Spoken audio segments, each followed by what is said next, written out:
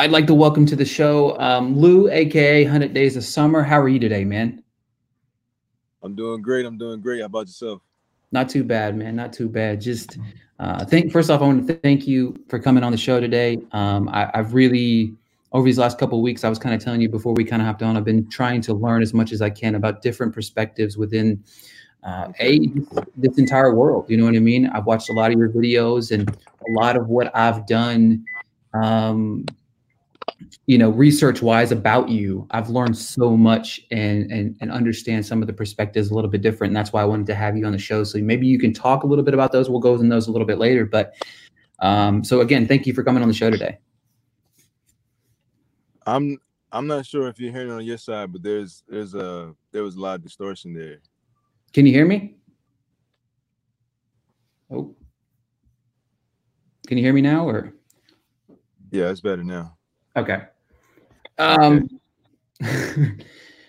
let's see here. All right. So before we kind of get into the big topics, I kind of Mhm. wanted to kind of pick your brain about how you kind of got into the music business.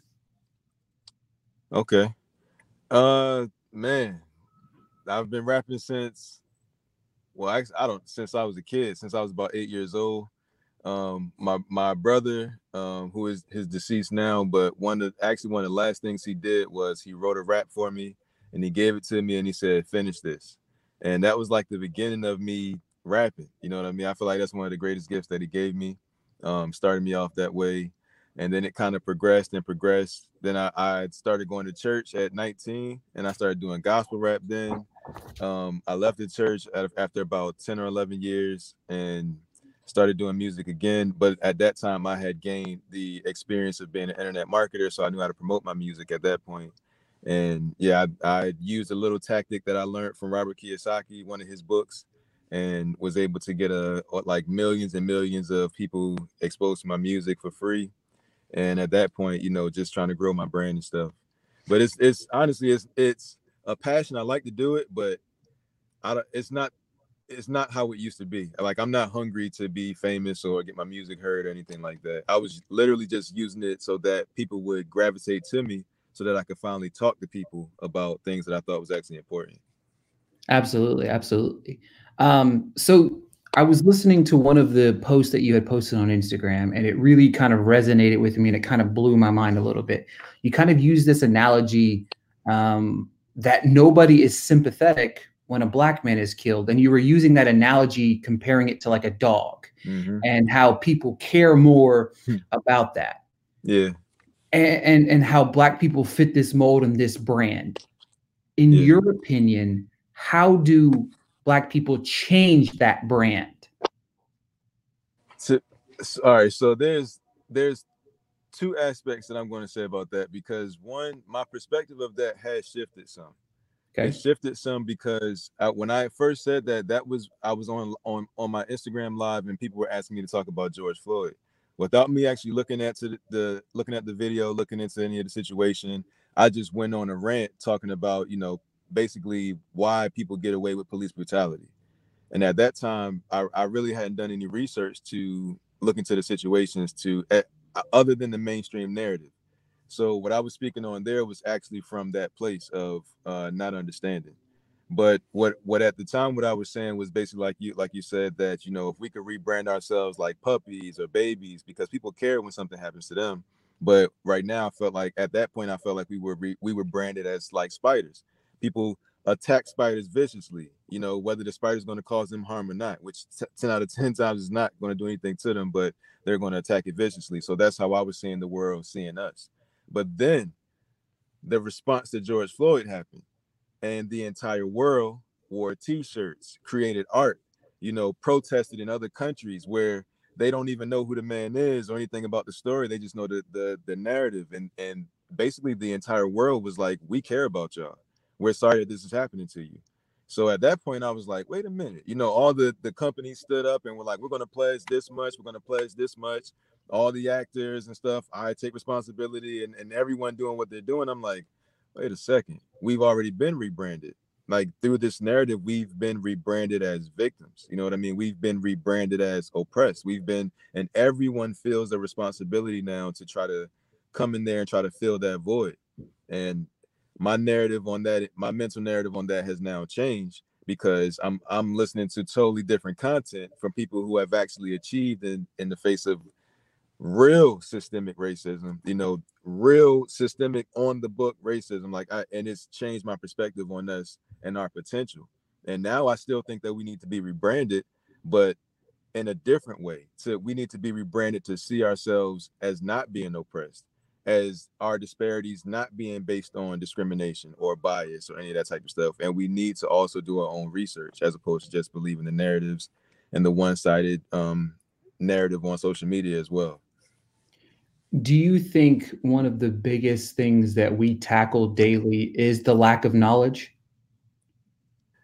Yes, and I think honestly, I'm going to say the lack of knowledge, but I think the biggest thing that we have to tackle is the misinformation, because that seems to be the thing that, when if I've had this conversation with a few of my family members now. I've had it with a bunch of people on Instagram, and it's everyone has a narrative about certain things that just isn't true when you just go and do your own research. But I can't blame them for seeing things the way that they see it, when it's shaped that way by the people who create our media. When they're able to take a certain clip that they know creates a certain perspective and put that out there into the atmosphere, I can't blame people for believing it, because we're supposed to trust these people. You Right. know what I mean? And it just doesn't seem to really be helping us. Absolutely, because we live in a day and age of social media where we see a Facebook post and our first reaction is, I went through something like this the other day. I saw a Facebook post, or I mean, I saw a tweet, and it just said something, right? And I got mad, right? I didn't click the article. I didn't go into the article. I just got mad because of the headline. I get in a Yeah. text message conversation with some friends. I'm like, oh my God. A couple hours later, I click the article, I read it, and it's the complete opposite of what this person said. Wow. And that to me is obviously I own that, right? You know what I mean? I own that. And to me, I think that's another thing that we do. We could have a headline, let's just hypothetically say, even when we take the debate, right? Trump did not denounce white supremacy on the stage, right? And obviously, everybody, including yourself and some other people, have pointed out, well, what about this a couple weeks earlier when he stated this, right? Yeah. But all the headlines state he didn't denounce it on this stage. Right. The misinformation is troubling, correct? Yes. Yes, it is. And and you're right. It's kind of like when people paint the narrative of, cops are out there to serve and protect and not kill, right? Understandable. The media is supposed to be out here to give us the information, right? And not the misinformation. Exactly. And we're being flooded with all this misinformation. Yeah. So I was one of those people. The George Floyd incident happened, which still one of the most traumatic things I've ever watched. Yeah. Do you think people took George Floyd's death and it exploited it for things that it really wasn't? Most definitely. Most definitely. I've seen it. So I didn't even know. All right. So at that time, that situation kind of woke me up, because that was the first time I realized that every time you see this situation, it's always a white police officer killing an unarmed black person. That's when I went to go and look to see if any unarmed white people were actually killed. Because at the time I didn't believe it was happening, because why would that happen if cops only kill us because of our skin color, right? They're afraid of us. That's why they're ready to shoot us when there's no threat. That was the place that I was living under. So when I went and looked at the actual statistics and the numbers, that's when I realized, wait a minute, why do they only show us this then? Because I do marketing, I do advertising. So I understand that, you create a moral to the story in a very invisible way. You know what I mean? So some people might not be yeah. So it's like I understand that there's a point to this. So I'm like, well, why are they only showing us this? At the time I really didn't understand. So I asked people on Instagram, and of course a bunch of people attacked me. A bunch of people attacked me, more attacks than you know. And I asked for names. I'm like, does anybody know of any unarmed white people killed by the police? Out of the 100 or so, it might have been 200 comments that I got 3 names. 3. And those names were from like 2016, 17, but none of them were from, 2019 or 2020. Right.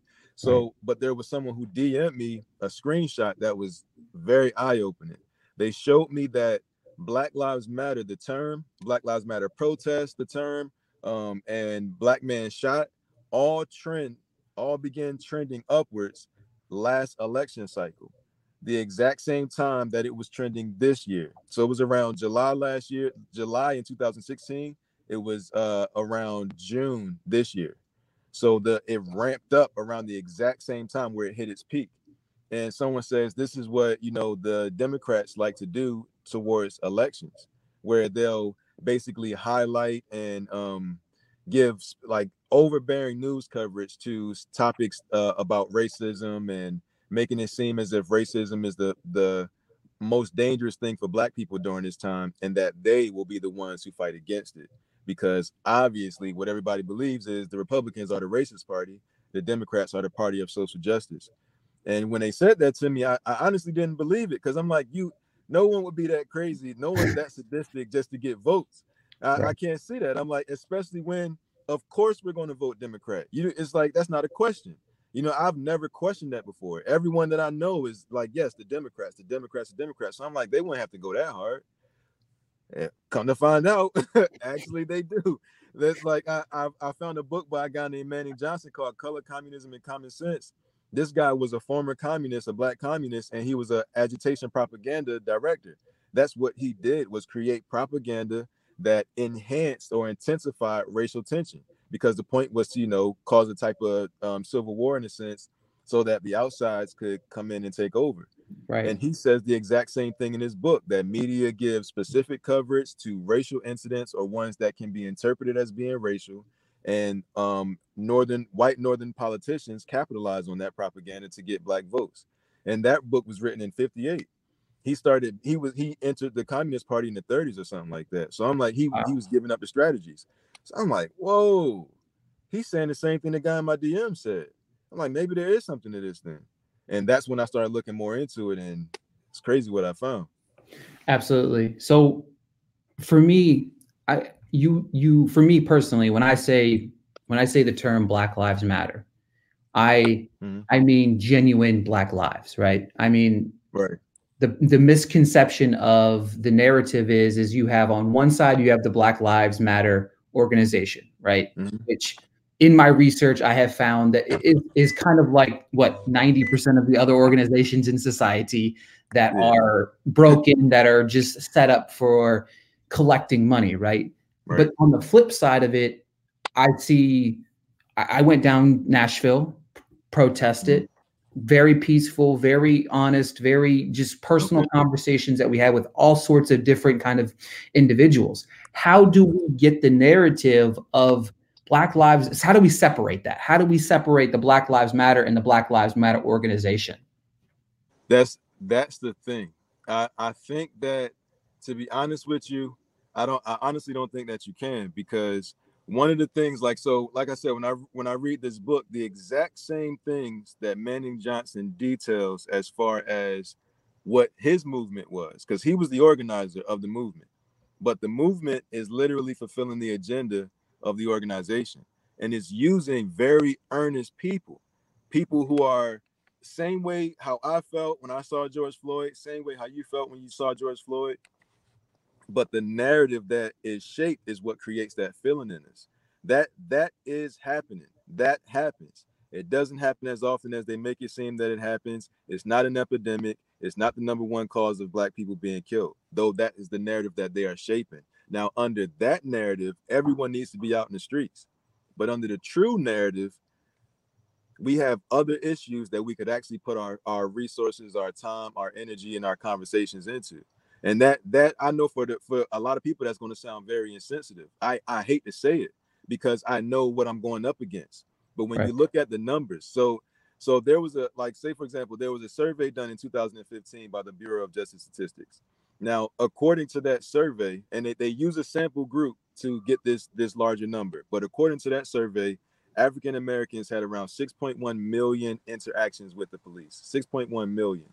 Out of that 6.1 million, there were 78 unarmed black people that were killed that year.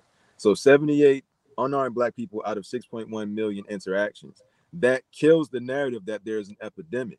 Do unarmed black people get killed by the police? Yes, they do. That same year, 91 unarmed white people were killed by the police. So if everyone wants to get together because about 1,000 or to 1,200 people are killed by the police, period, regardless of your color, if everybody wants to get together and march over that, I'm all for that, because that's based on logic, that's based on statistics and facts. But to have people out in the streets, not because I understand you said that your protest was peaceful. In Philadelphia, where I come from, they destroyed everything, over this narrative. And for me, that is unacceptable, especially because it's like you said, you get that one narrative that invokes emotion, and some people don't take it as peacefully as I would like everyone to.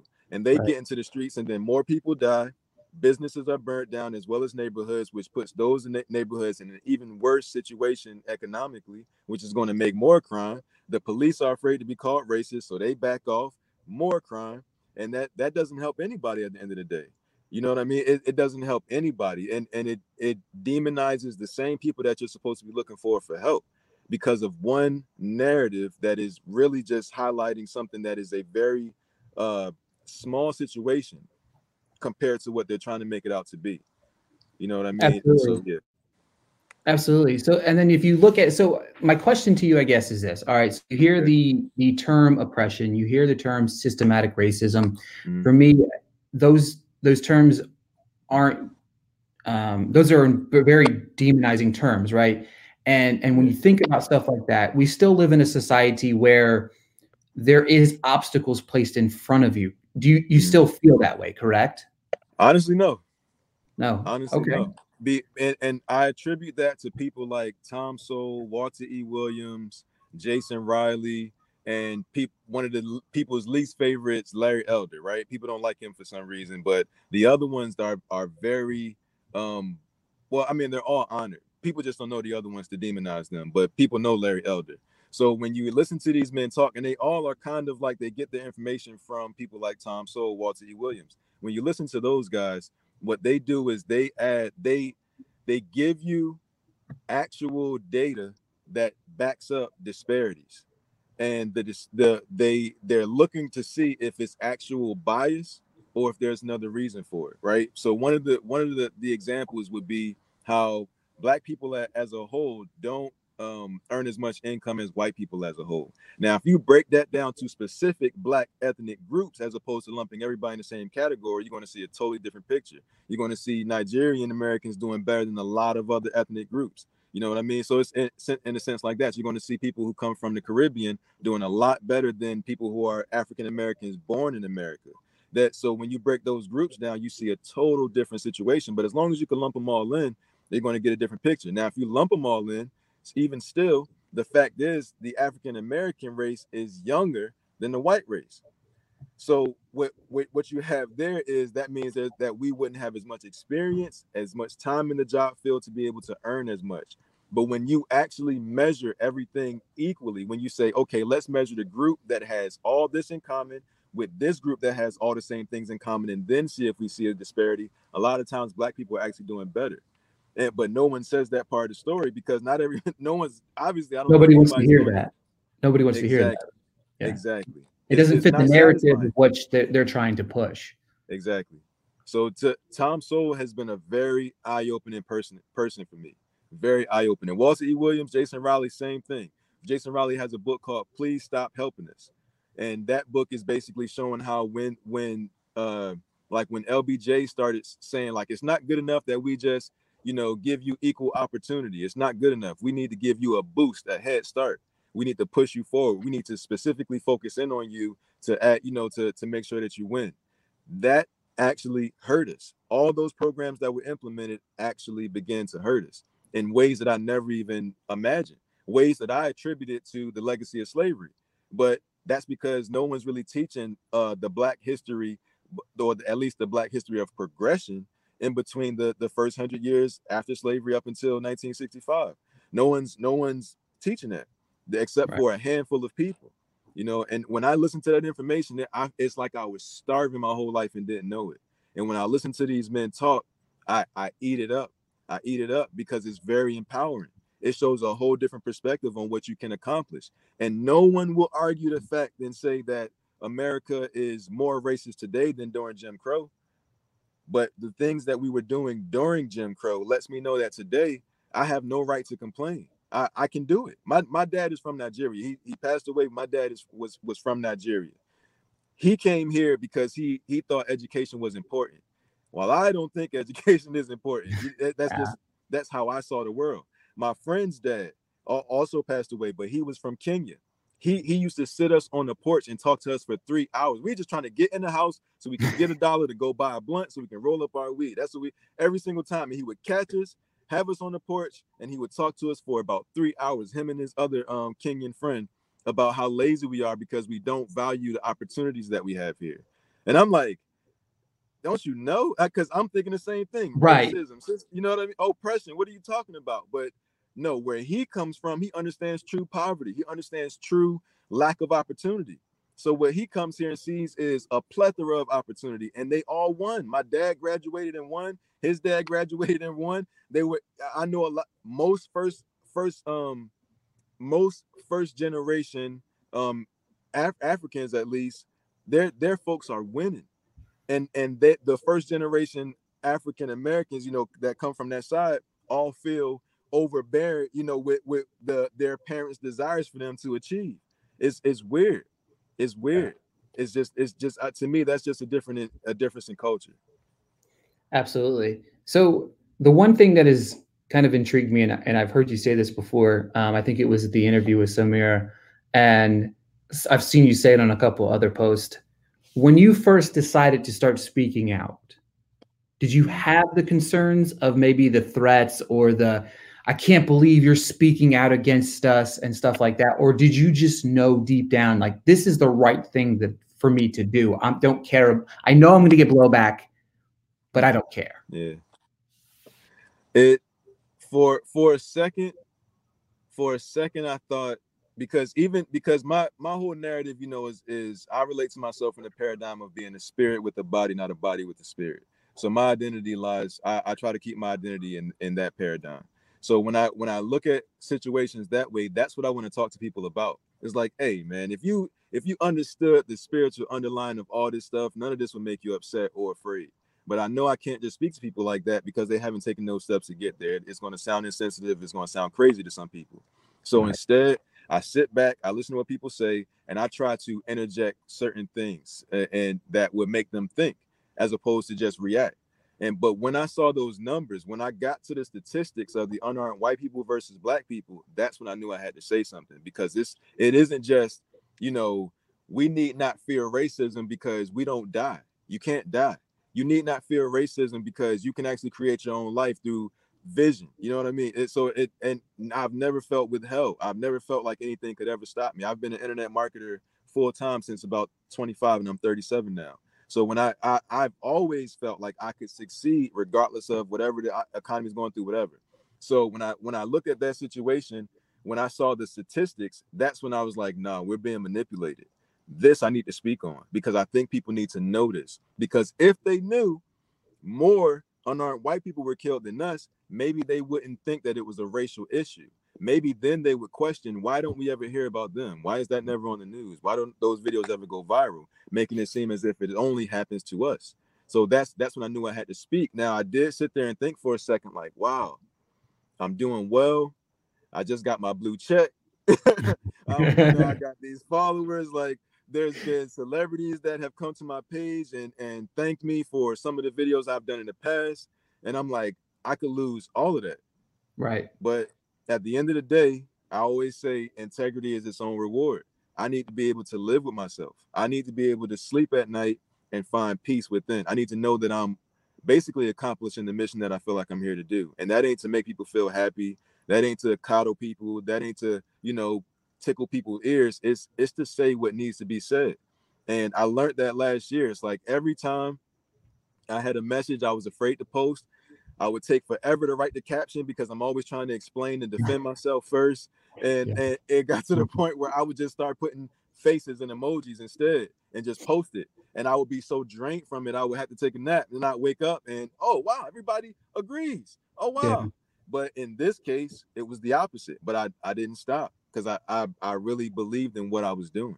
You know what I mean? People accuse me of getting paid by the Republicans or something like that, or getting paid by Fox News or whatever they think I'm trying to do. Is ironic that the same people that the same people who don't want to be looked at as a monolithic block are literally judging me for being different.